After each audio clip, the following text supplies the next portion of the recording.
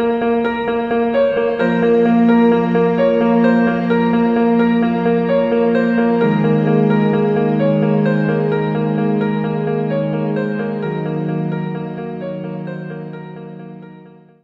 everyone, and welcome back to another episode of What the Forensics. My name is Nicole, and like always, I'm joined here today by the lovely Journey and Rebecca. This week, Journey will be telling us all about the case and cult of Bhagwan, Shree, Rajneesh, and then Rebecca will then be educating us on the science of forensic epidemiology and how it plays an important role in this case. I would also like to note that there is a listener's discretion advised, as there are detailed descriptions of poisoning and death. On that, I would like to hand the baton off to Journey to tell us a little bit about this cult. Thank you, Nicole. I kind of struggled researching this because there was just so much information known about him. So to kind of condense that and focus on what's important for us was very tricky. But like Nicole said, I'm going to be telling you guys about Bhagwan Shree Rajneesh. He was also known as Osho, Acharya Rajneesh, or just Rajneesh. So I'm going to be referring to him mostly as Rajneesh for this episode. And I just realized I said that name always in my head and never out loud, and I didn't realize how hard it was to pronounce. So the name Rajneesh was his childhood nickname that meant God of Night or the moon. And I feel like that played a fairly substantial role in his life. As we will see. So he was born December 11th, 1931 in Kushwaha, India. So that's also my birthday, and that was a very weird coincidence for me to kind of discover. Obviously, I wasn't born in 1931, but... and so as names kind of played a big role with him, he was born with yet another name, which was Chandra Mohan Jain. And he was the oldest of 11 children and lived with his maternal grandparents until he was 8 years old. Rajneesh accounts that living with his grandparents impacted who he was because his grandmother gave him a lot of freedom and not a lot of education or restrictions. And so his grandfather died when he was 7 years old, which is why he went back to live with his parents. And then when Rajneesh was 15, his girlfriend at the time died. And so her death kind of combined with his grandfather's death led to a fascination with death in his early years. And so I think this also contributed to who he became. During his school years, he was both gifted and rebellious and gained quite a bit of a reputation for his debates. I feel like he was that annoying kid in class who was like, actually, professor, it's this. So we love that for him. He became very critical of traditional religion and was interested in expanding one's consciousness. Holy cow. And was interested in expanding one's consciousness through breath control, yoga, meditation, fasting, the occult, which is mystical and magical practices, and hypnosis. He was also very Nicole. Sorry to interrupt. This is related, unrelated, but the breathing practices, do you know of the Wim Hof breathing technique? No, I haven't heard of it. Okay, I don't know if it would be something similar to that. Do you think it was a very much focus on your breath type thing, or altering your breathing? Because I think the Wim Hof is how you can breathe better in certain situations and stuff like that. I think it was kind of where you focus on controlling anxiety through breathing. So 7 in, 7 out. And so you can kind of get to an altered state of mind through how you breathe. So I think that was kind of it.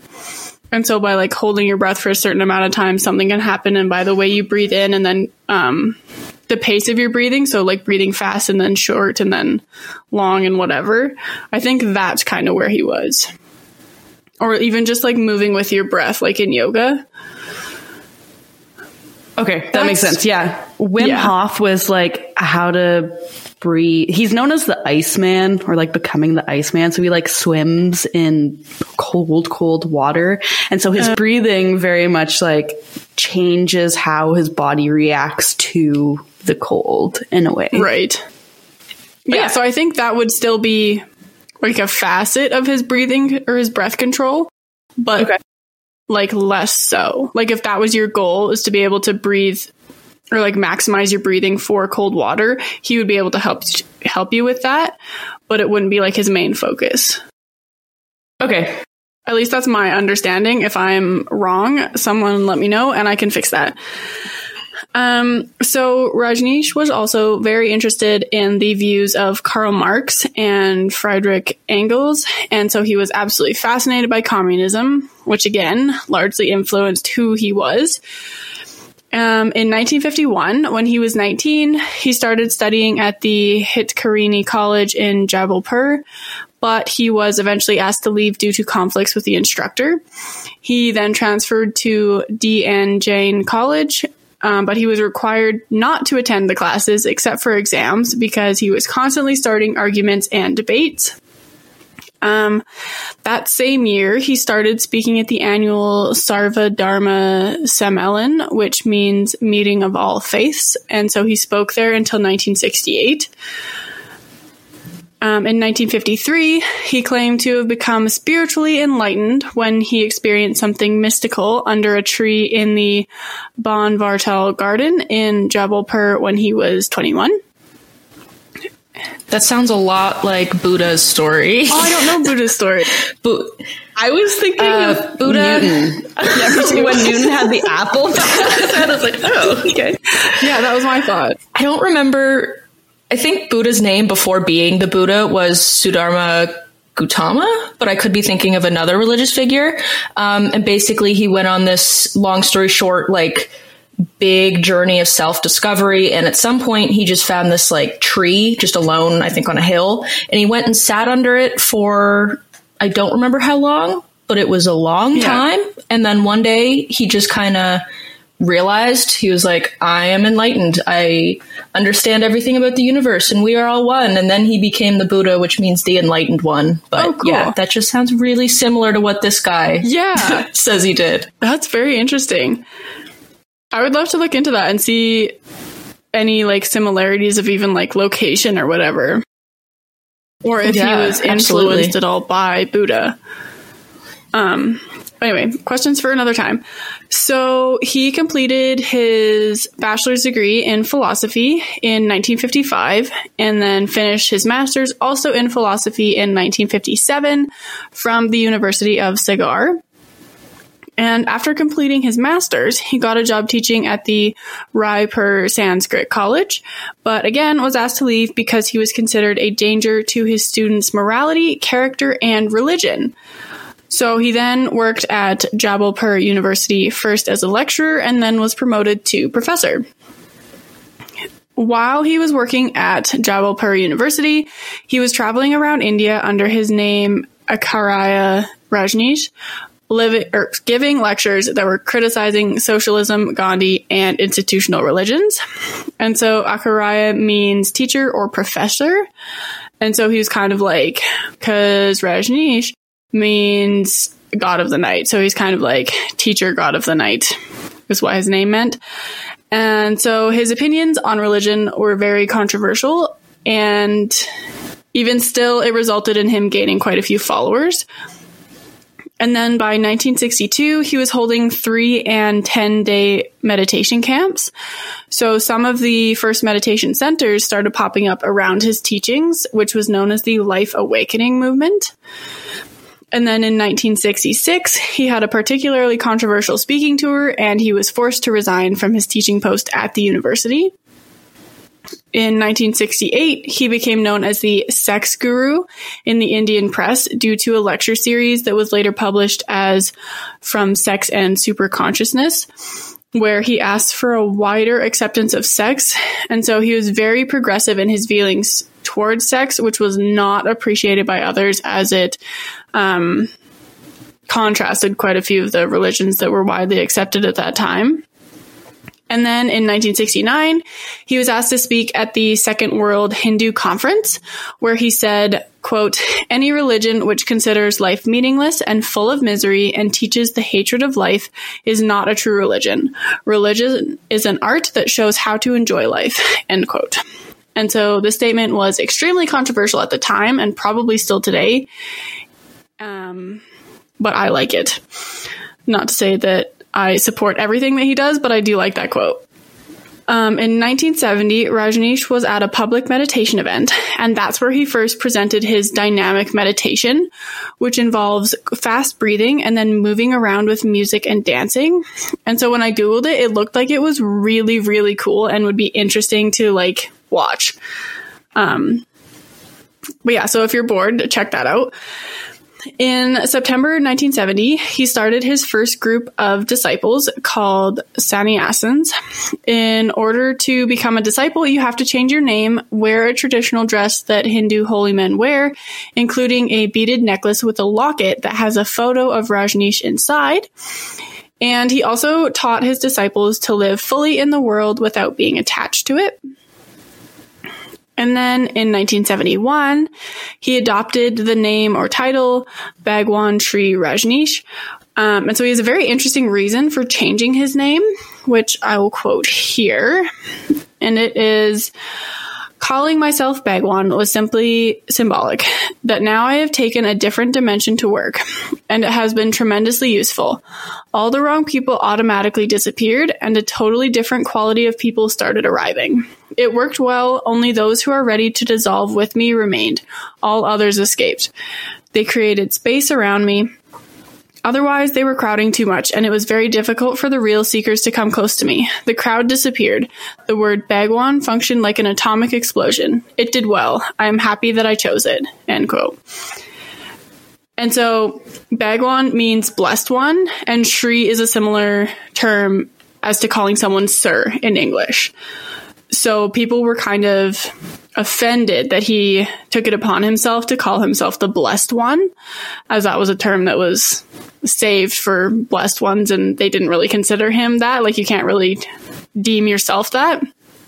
So that's kind of what he was saying, is that anyone who opposed actually what he was saying left, but everyone who supported him stayed. So it kind of like weeded out his followers. And then in 1974, he established his new headquarters for his movement in Pune, and it was called Ashram. So that's what the location was called. And this is actually still the location for an Osho International Meditation Resort. So you can actually go to this resort and learn from the teachings of Rajneesh today, which is crazy. But I kind of want to do it just for fun. So would these be his like cult teachings or pre-cult teachings? They would be, because there's not really a separation between his cult teachings and his pre-cult teachings. They would be like focus on meditation and therapy, and you would listen to recordings of him speaking, kind of, was what I kind of found. So they advertise it as a meditation retreat. So you go there and you focus on like personal wellness. But in the sense of how he focused on it. Okay. Yeah. I wasn't sure if it was like he was still like they were trying to keep his cult image alive, I guess, post everything that happened. Yeah. But cool. So I think, and this might be wrong, but I feel like he was considered a cult because his beliefs were so vastly different than the Christian values at the time. And so it went so far against what everyone else believed that he was viewed so negatively. But I believe that there are good things in what he taught, not necessarily all of it. It was very interesting doing his research, and I would highly recommend that everyone else go and kind of look into his teachings. I didn't really get a chance to do that, so if I'm dead wrong, let me know. But yeah, so if you want to see what meditating with him is like, you can do this. In 1975, quite a few therapists from the Human Potential movement joined. I'm not familiar with this movement, and I tried to Google it and look it up, but it was very confusing. So I'll leave that to you guys. And so they allowed Rajneesh complement his meditations with therapy group sessions. And so this kind of became a huge source of income for him. And it was also when the Westerners discovered Rajneesh. And so he received a lot of donations from his followers because a lot of them were wealthy. And then because ashram was so large, he was able to expand his reach and record and print his teachings to share with the world. And so he actually made quite a bit of money from selling his books and recordings of his teachings. And then over the next few years, ashram grew exponentially. And by 1981, ashram was receiving around 30,000 visitors each year. And most of them were European and American. However, on April 10th, 1981, Rajneesh started a 3.5-year self-imposed public silence where he didn't speak to anyone in the public. He would only speak to his secretary. And so his retreats kind of changed from a lecture and like speaker-based format to sitting in silence with music or recorded spiritual readings being played. And then because of his expansion, he started looking for bigger places to host his retreats in 1980, but tensions were growing between him and the Indian government, so most of his requests to expand in India were denied.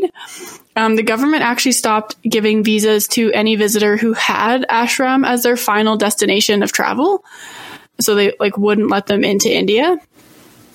And there was also an assassination attempt on Rajneesh in May of 1980, and the assassin said that he believed that Rajneesh was a CIA agent, and that's why he tried to kill him.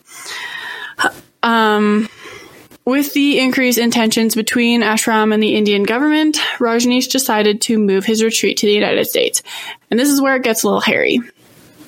So on June 1st, 1981, Rajneesh traveled to the USA on a tourist visa. And then 12 days later, Rajneesh's secretary, Sheila, her husband bought property in Oregon for $5.75 million.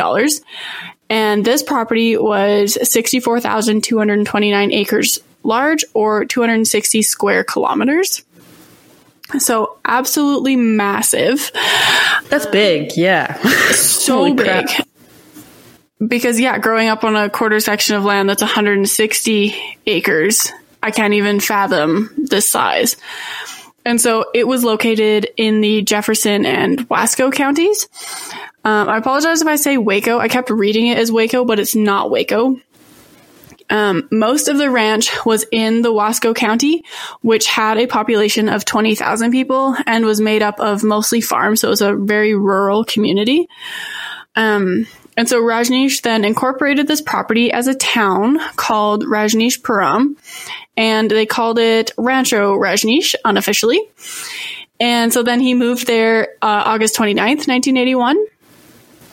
And so this cult was run in a very interesting way where he had all the power, even though he didn't have direct involvement in the daily operations of the organization.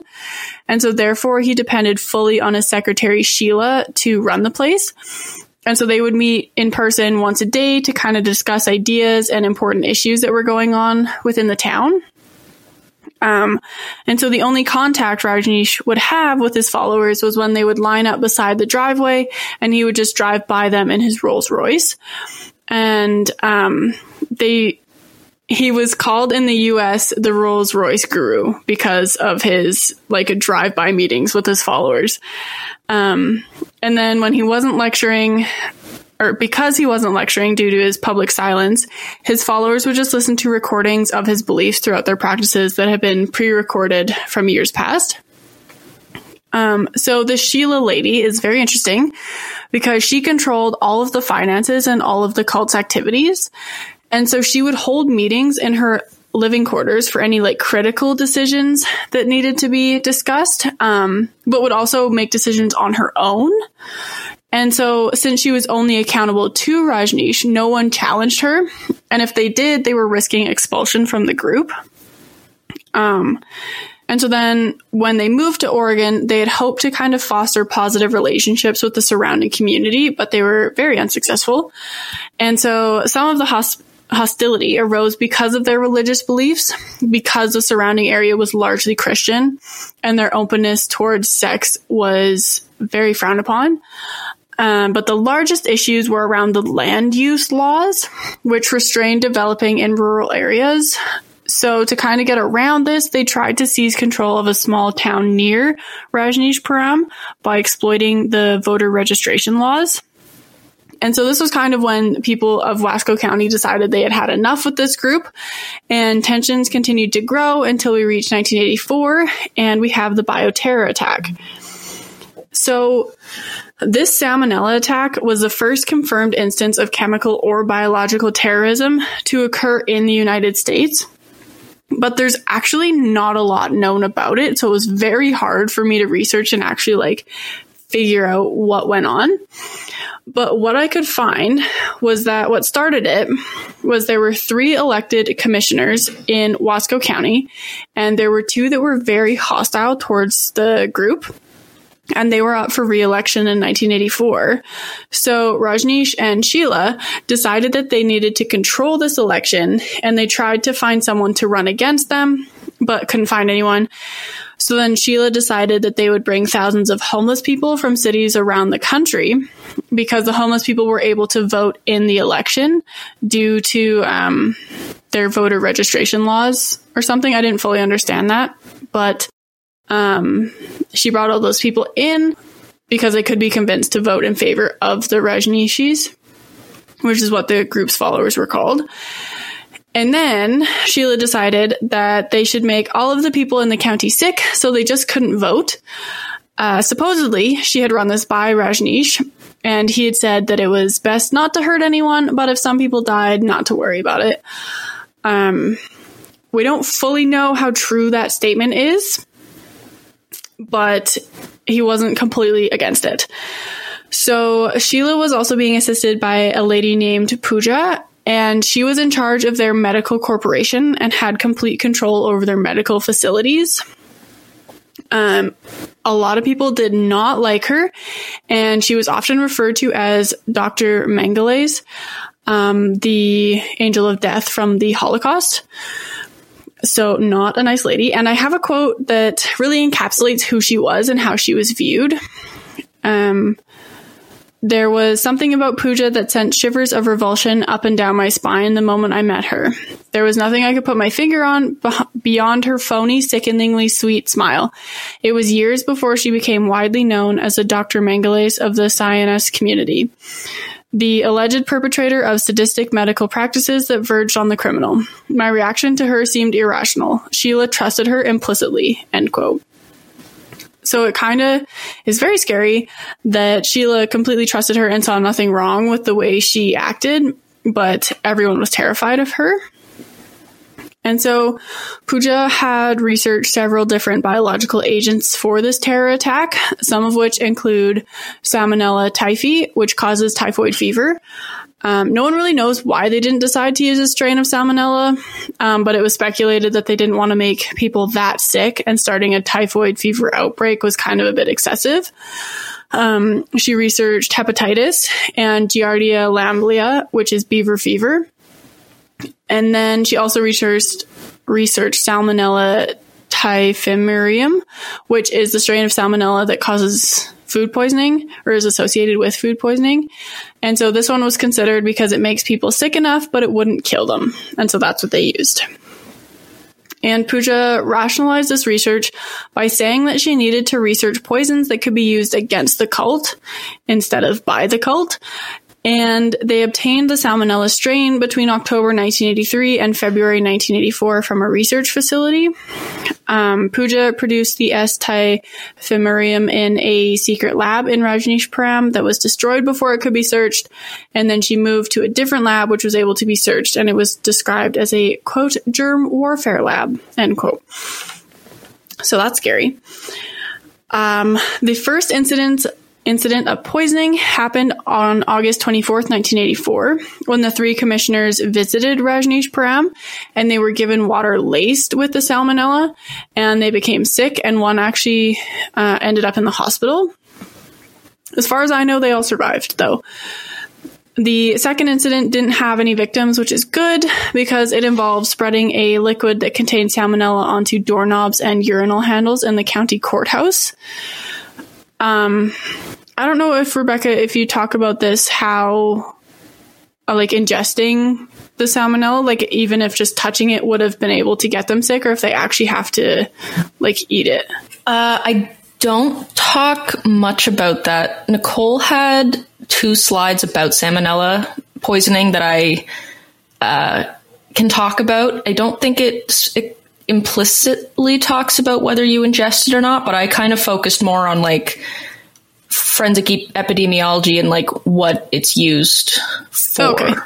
But sounds good. Yeah. So I feel like with this, you have to actually ingest it. You can't just touching it isn't enough to get sick. So another incident was when Pooja and Sheila went into a supermarket and sprinkled the liquid on lettuce and salad dressing. It was suggested by Pooja at that time that she wanted to inject it into milk cartons, but we don't know for sure if she did or not. I did read an article that said a family had gotten sick from drinking contaminated milk, but I wasn't able to like verify if the milk was contaminated by her or not. And that's where a lot of the ambiguity was from, because there was a lot of newspaper articles talking about the salmonella outbreak, but none of them actually mentioned the cult's involvement with it, because they still don't really know like how far their reach was. And so then another almost incident was when Pooja asked a fellow member to put the salmonella-laced liquid into food at nursing homes and schools that she had access to. She didn't actually do this, which is a very good thing. And then in early September 1984, they started pouring vials containing the salmonella into food in restaurants in the area. And so the CDC reported that 751 people got sick after eating in the local restaurants. And so the salmonella was supposedly put into salad dressings, coffee creamers, and salads in a few different restaurants. They had plans to contaminate the whole water system of the town. And they were able to get their hands on maps of the town's water system, but Pooja wasn't able to produce enough salmonella to contaminate the water system by the time they were going back to the town that the elections were held in. And so then the other time they were attempting to contaminate it, a police car showed up and scared them off as they were getting ready to pour the salsa into the water tank, which is what they called the salmonella. And so then not long after the salmonella attacks, Sheila, Pooja, and a few others actually fled Rajneeshpuram, like a month or two later. Actually, no, I think it was days after. But that's all we know about the salmonella attacks of 1984 that can be linked back to Rajneesh and his followers. And so then in October of 1984, this all happened in September, Rajneesh ended his public silence and started to, quote, speak his own truths, end quote. And so he was speaking pretty much every day. And he said that he had no knowledge of any of the crimes his secretary Sheila had committed and blamed pretty much everything on her, since she was the main contact with the world while he was practicing his public silence. And so basically anything his followers did between 1981 and 1984, he claims he had nothing to do with it. And at one point he even said that he wasn't a religious teacher. So part of me thinks that his vow of public silence was extremely conveniently timed, because it was when all of the issues were happening. And he's like, no, I can't be held accountable because I didn't know, because I wasn't speaking with the followers. Either way, 1 year later, on October 23rd, 1985, a federal jury found Rajneesh and some of his disciples guilty of conspiracy to evade immigration laws. And so he was then deported from the United States, and he tried to enter 21 different countries, and it took him 2 years of flying to each of the 21 countries before he finally arrived back in Pune and his original ashram. And so none of those countries would let him in. They'd be like, oh yeah, no, you can stay. And then he would land and they're like, actually, you have 2 weeks to leave. And then he would have to go somewhere else. And so he just like jetted around the world trying to find somewhere to stay before coming back to India. And then in 1988, his teachings focused largely on Zen. And then in 1989, he had given one of the longest lectures in his repertoire titled Communism and Zen Fire, Zen Wind. And then by 1989, he was no longer wanted to be called Bhagwan Shree Rajneesh, and instead took the name Osho. It's a Buddhist name, but I didn't look into what it means. And then his last teaching was in April 1989. And from then on, he would kind of just silently join his followers. He died in January 19th, 1990 at his ashram in Pune, India at the age of 58. His cause of death was heart failure, but a lot of his followers said it was because, quote, living in the body had become hell, end quote, after he was supposedly poisoned in the U.S. jails while awaiting deportation. That's what they thought caused his death, but there's no actual proof to that. And so his ashes are kept in his bedroom at the ashram, and his epitaph reads, "Never born, never died. Only visited this planet Earth between December 11th, 1931 and January 19th, 1990. So Rajneesh was largely considered one of the most controversial spiritual leaders to have come from India in the 20th century. And his message of sexual, emotional, spiritual, and institutional liberation, as well as the pleasure he took in causing offense, ensured that his life was surrounded by controversy. And so he often attacked traditional concepts of nationalism. He openly expressed contempt for politicians and poked fun at leading figures of many religions. A lot of the sources said that he would use humor and kind of like gaslighting, or not necessarily gaslighting, but like making fun at other people's expense, I guess. I can't remember the word for that, but as part of his teachings, if he didn't like or respect someone, I would highly suggest that you kind of check out his teachings. They are very interesting. But I also found it very weird that while his cult was associated with the salmonella attacks, he might not have actually had any part in it. But it was Sheila and Pooja who were the main perpetrators, but there's they don't even have their own Wikipedia pages, which is very interesting because they were the main instigators. Yeah, I find it honestly, like you said, fascinating that he may not have even had a part in it. I would not have even expected his secretary or whoever she was to have been kind of the main perpetrator and the main brains behind it all. Yeah, because normally when we hear of cult leaders, they're so involved in everything. And so when there's this mass disaster or whatever that's going on with them, they're at the forefront. Yeah. And but it seems... Go ahead. Sorry, go ahead. I was going to say, it seemed like he genuinely wanted to teach and be this person for these people. And then it was just, there was a couple bad eggs in his group that took advantage of that. Yeah, I would agree with that. I'd find it very interesting. And I think there's a couple documentaries and stuff. I didn't have time to watch them on living in the cult that I think would be kind of interesting. But yeah, that's all that I have for Bhagwan, Shree, Rajneesh. Well, thank you for sharing and educating. I also love that, well, I don't know if I'd say love, but I find it cool that what his epitaph reads, never born, never died, only visited between this time. I find that honestly kind of nice, kind of cool. No, I agree.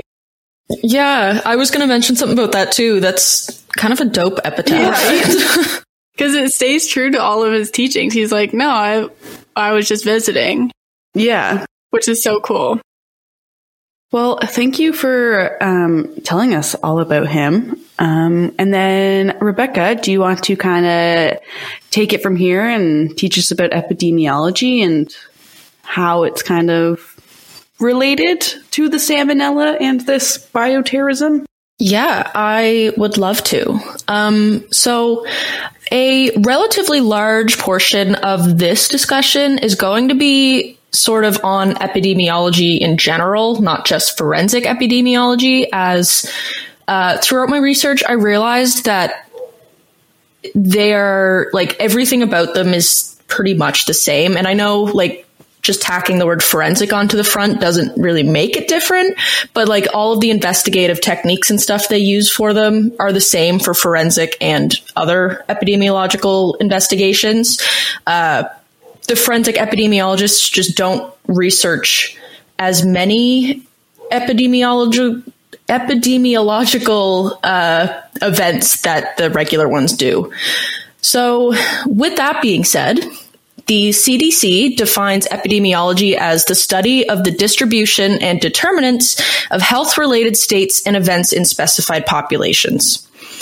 So I'm going to simplify that a little bit throughout the next couple slides. But before I started researching this, I really only thought epidemiology studied diseases that could impact a population. But since this research, I've learned that that is very much not the case. And epidemiology is used for every kind of adverse health event that could happen in a population. So essentially, epidemiology studies, I said that prematurely because I have it written there.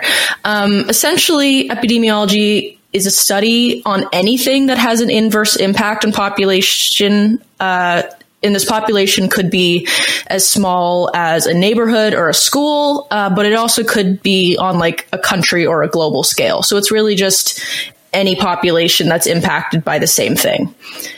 So there's a lot of public health problems and events that epidemiologists will investigate that aren't diseases. And the CDC lists a couple broad categories of them that I'm going to list now. So the first one is environmental exposures. And an example of this would be like lead, because thanks to epidemiology, it's largely the reason we don't make lead paint anymore, because we've realized that is actually detrimental to our health.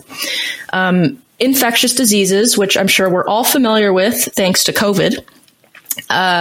Injuries, like if there's an increase in assaults or homicides in a particular community.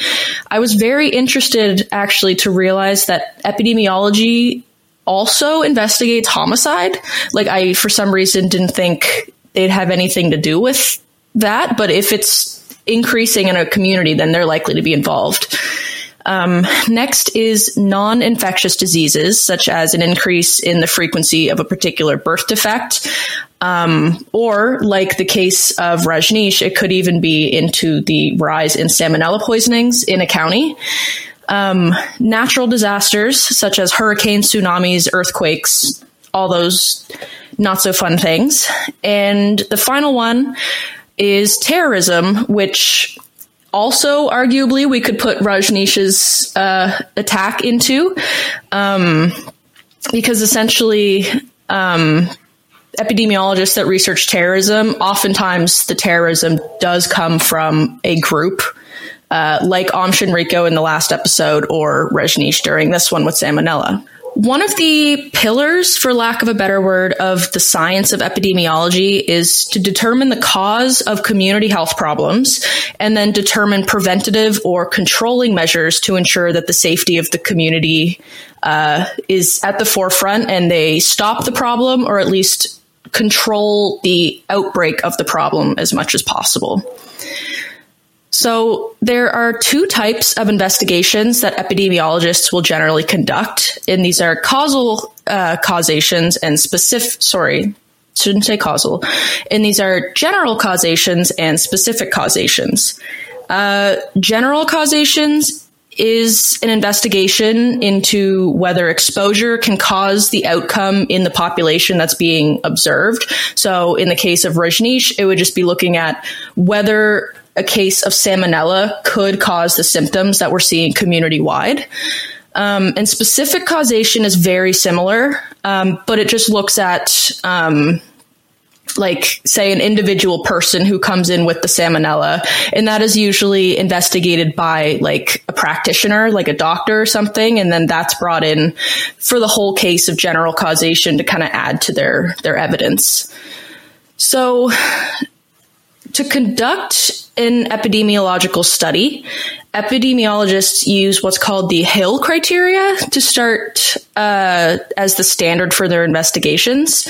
So the Hill criteria was created in 1965 after a man named Sir Austin Bradford Hill, and it consists of a list of 9 criteria that help to determine the cause and effect relationship between an adverse health event and a population.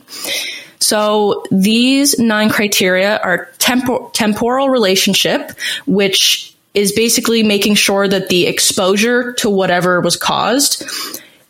For the rest of this, I'm just going to, instead of saying cause and the outcome, I'm just going to use salmonella and outcome because it's more relevant. So temporal relationship, which says that the exposure to salmonella must precede the outcome. So if they got sick and then were exposed, like that doesn't lend very good evidence that salmonella was the cause.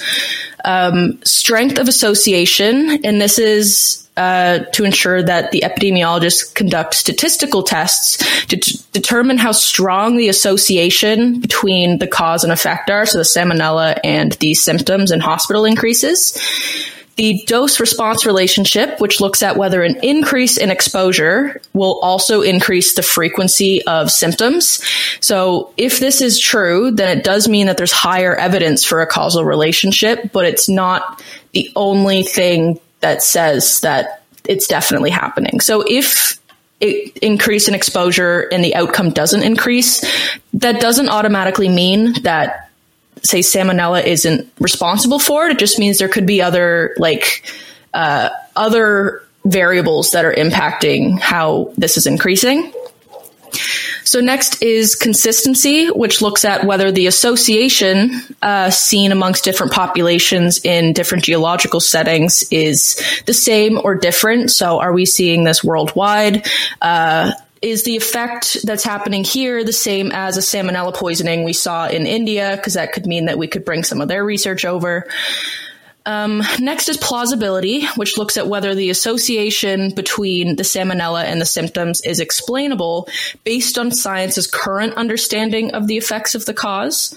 And the last one is analogy, which basically says that if there's enough strong evidence of one causal relationship, then researchers should be more open to also accepting weaker evidence for it if there was a case that was really similar that could have caused similar effects. So, Journey, you were saying how there's multiple strains of salmonella. So it's like, if we already saw an outbreak in one type of salmonella, we should be open to bringing along research from that one to see how the other salmonella strain can impact the population as well, because it's likely that they will have some similarities. So there's actually three more. I was mistaken. The next one is experiment, but this one's pretty self-explanatory by the name. Just basically means that in order to find a causal association between the salmonella and the symptoms, they have to actually study the frequency of it using the appropriate scientific methods. Next is specificity, and this looks at to which degree the salmonella is associated with a particular symptom or outcome.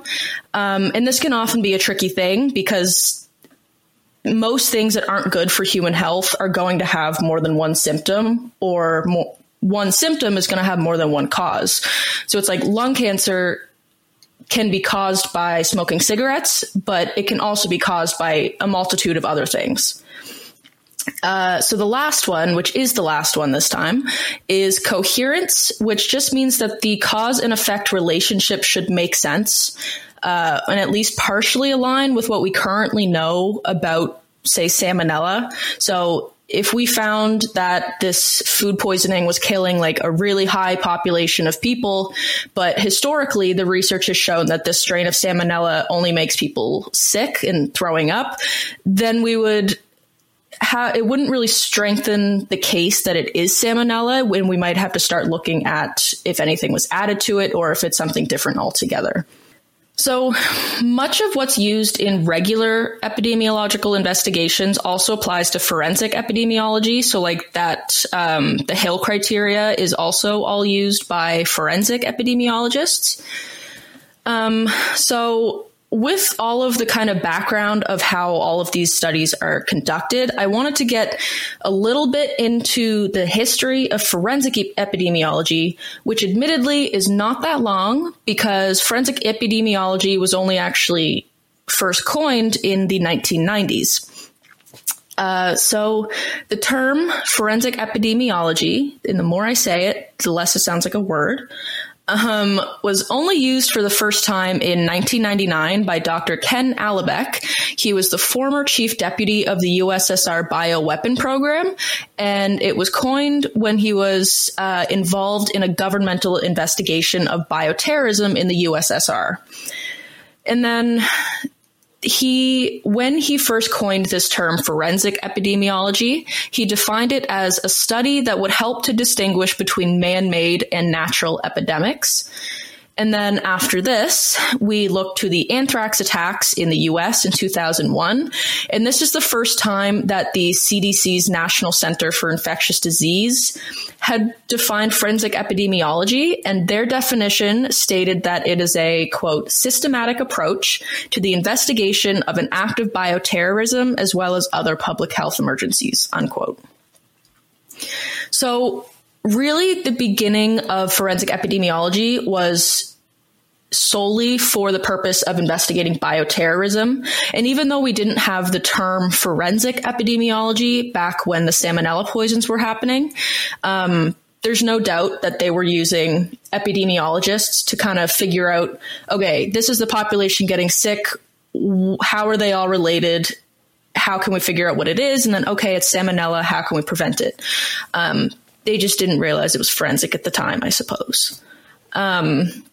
So in 2002, a collaboration of the CDC and the FBI developed a document that was called the Criminal and Epidemiological Investigation Handbook. And this was meant to be used to train both law enforcement and public health officials on how to investigate and develop investigative techniques for cases that might involve epidemiological factors. So despite largely being used in the beginning for determining causes of and then preventing bioterrorism, forensic epidemiology has grown into a much larger discipline, which provides very useful evidence to both criminal and civil cases. So, for example, of a civil case, although the term wasn't around in the 1960s to 80s, there were countless lawsuits worldwide against companies that manufactured thalidomide, as many children were born with various birth defects by women who had taken this prescription drug. At the time the drug was being administered, it wasn't publicly known that thalidomide would cause birth defects. So forensic epidemiology investigations were very important in determining the cause and effect between thalidomide and the subsequent birth defects, as it helped many of the victims win lawsuits against the companies that manufactured it. So forensic epidemiologists are also trained to understand what the normal or expected levels of disease, illness, and death are for whichever region they're working in. And so they use this knowledge to evaluate large quantities of data from all sorts of basically health records. So they use emergency department records, prescription orders, mortality rates for a county, and pretty much anything you could think of that tracks statistics of a population. This is what they're looking through. And so this part of forensic epidemiology is referred to as surveillance, and it's often done when there is suspicions that some sort of criminal activity involving bioweapons, poisons, or other things that could affect a population's health are involved. So one of these examples that I had mentioned briefly earlier that I thought was pretty cool that forensic epidemiologists are involved in was with homicide investigations. So in helping with those, they can help a medical examiner determine whether the injuries sustained on a body are consistent with indicators of what's known about the case. So an interesting example that I found for this was that they can, if a body is brought to the medical examiner after they were found after committing suicide, a forensic epidemiologist can help the medical examiner determine if this was actually a suicide based on what's being seen, or if it was a homicide that someone had attempted to cover and make look like a suicide to avoid suspicion. I don't know how I know there's some things that could be obvious about it, but I never would have thought forensic epidemiologists would be involved in that process. And I'm learning a lot about them, and it sounds pretty cool. But the main types of investigations that forensic epidemiologists generally assist in are homicides, injuries, pharmacovigilance, which I've never heard that word before, but it's basically ensuring that pharmacological, like drugs and stuff like that, are not being tampered with or not going to cause any adverse side effects no one knows about. And pharmacovigilance is actually what was occurring when they were investigating the thalidomide. Another thing that when I was doing research on forensic epidemiology for the slides that I was going to post on Instagram, they played a big part in investigating car crashes. And so I did read that too. It was so weird that they were like, you would get a forensic epidemiologist to look into whether or not if the person died in the car crash, they were wearing their seatbelt or whatever. Yeah, and they also could determine if they were supposedly drunk driving. They can determine whether this accident is actually in line with what you'd expect from a drunk driving accident, or if it was tampered with or made to look like they were responsible. I just thought that was so cool. I had no idea they did that. It was totally weird for me to be like, okay, they actually work with car crashes, not just sicknesses and diseases. Yeah, I fully only knew what epidemiology was in the aspect of COVID. So I assumed it was only disease. I actually didn't know, besides bioterrorism, I assumed that's all they would deal with in terms of crime. Same here. Which I guess was, I guess that was naive of me to do, but now we're learning. So, So there's two more that they commonly deal with in addition to the car crashes. And this is environmental toxin exposure and medical negligence claims. So I also thought the medical negligence claims was interesting because it's basically they look at records in hospitals such as the time of death, who was working at the time of death and stuff like this, because in some medical negligence cases, and actually, in our episode about the two female serial killers, one of them was medically negligent. They were killing her patients. So they would look at all of this evidence and see that, okay, on this person's shift, say 3 people died, which is normal for an emergency department. But on this person's shift over the past 6 months, it has been 10 people per shift, which is very abnormal. So then they kind of connect those dots and can make an actual case for medical negligence, which is really interesting. So of course there's a lot of subsections of all of these types of investigations, just as there is with every other aspect of a forensic investigation. But yeah, that's just kind of the umbrellas of what they deal with. So in the case of Rajneesh, which was a bioterrorism attack, forensic epidemiologists, while not known as forensic epidemiologists at the time, played a major role in conducting surveillance of the population affected. They had to look at the timeline of events, the frequency of the poisoning over time and in the general population. They had to look at whether there was a spike in the frequency, and whether the events were caused intentionally by someone or caused by some other accident or mistake. If a bunch of people or a restaurant just wasn't cooking their chicken all the way through, could it have been caused by people eating there? So, of course, they had to use all of the data that they could from this to figure out the actual cause of the illness that was occurring. And I think it's interesting because they're basically just detectives, but they're not detectives to find who's doing it. They're trying to figure out what's causing it, which is pretty neat. They're scientific detectives. So that's all I really have to say on forensic epidemiology.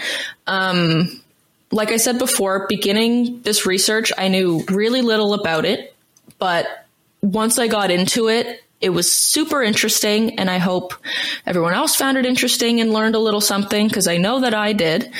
But just before I wrap up, Nicole had written a couple notes on what exactly a salmonella infection looks like and kind of the prevalence and stuff on it. So I just wanted to share that because it's pretty interesting, and we did talk a lot about salmonella in this case. So salmonella are bacteria that reside in the intestines of animals and humans. People can become sick by eating contaminated foods, drinking contaminated water, or touching infected animals. This could be the animal themselves, their feces, or the infected animal's environment. Children under 5 years old and anyone with a weakened immune system are more likely to get salmonella infections. And the main symptom of these infections are diarrhea, fever, and stomach cramps, which typically emerge between 6 hours to 6 days after exposure. I didn't know it could occur so long after exposure, so that's really interesting. Symptoms can last between 4 and 7 days on average, but some reports have noted that the onset of symptoms don't develop for several weeks post-exposure, and some cases where symptoms last for multiple weeks. Lab tests are required to diagnose salmonella infections, and antibiotic treatment is typically not the initial recommendation to treat it, as most people recover within 4 to 7 days without the use of antibiotics. So you kind of generally, if you have a healthy immune system, just have to let it run its course. But antibiotics are typically only recommended for the severe cases and those who are at risk. The CDC reports that there is an estimated 1.35 million illnesses caused by salmonella, with 26,500 hospitalizations and 420 deaths in the U.S. every year.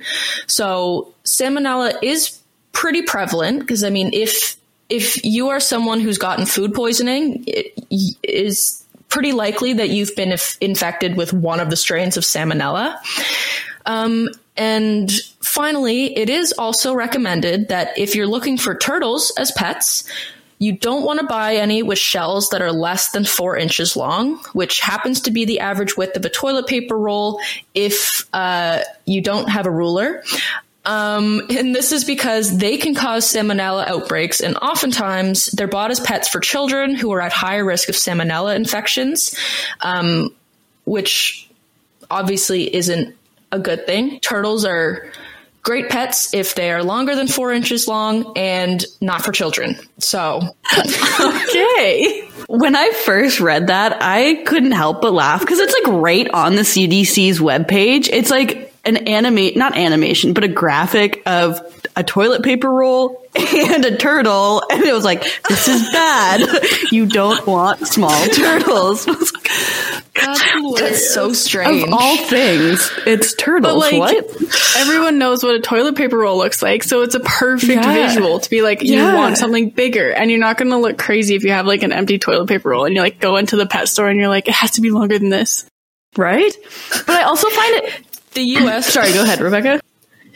Oh, it's okay. I was just going to say the U.S. will use any measurement besides metric to measure something. Yes. Yeah. I also find it interesting, though, because, like, any of the pet stores that I've gone to in the past, they sell those, like, itty-bitty, like, palm-sized turtles, like, smaller than your palm. Yeah. And there's no... From what I remember, there had never been any, hey, by the way, like, these turtles can carry salmonella, just to beware. Like, none of that. I also wonder why it's only ones that are less than 4 inches long. Like, what happens when they grow larger? Yeah. I don't know. I think like what it is specifically about the turtle that makes them a, like, carrier of salmonella. Maybe this is another question for epidemiologists. Yeah. Get on it, guys. All of our epidemiologist listeners, let us know. Yeah, that would be much appreciated. I feel like we could do a quick Google search, but they're outer skin and shell surfaces. So I feel like majority of turtles could give you salmonella, but I feel like the little ones are more prone to being pets, and those ones thus have a higher percentage just because of how much more popular they are as pets. Like, you don't really see people walking around with a massive turtle just like as a pet. But yeah. Anyways, thank you to the both of you for teaching me all about Rajneesh and forensic epidemiology. Next episode, I'm actually really excited for this next one. It's on the anthill kids and cult typologies. So for our Canadian listeners out there, the anthill kids is actually for a Quebec cult, and they're kind of messed up from what I remember. So I never heard about them until our last recording, so I am really excited to learn about a Canadian cult. Yeah. I'm so excited for this.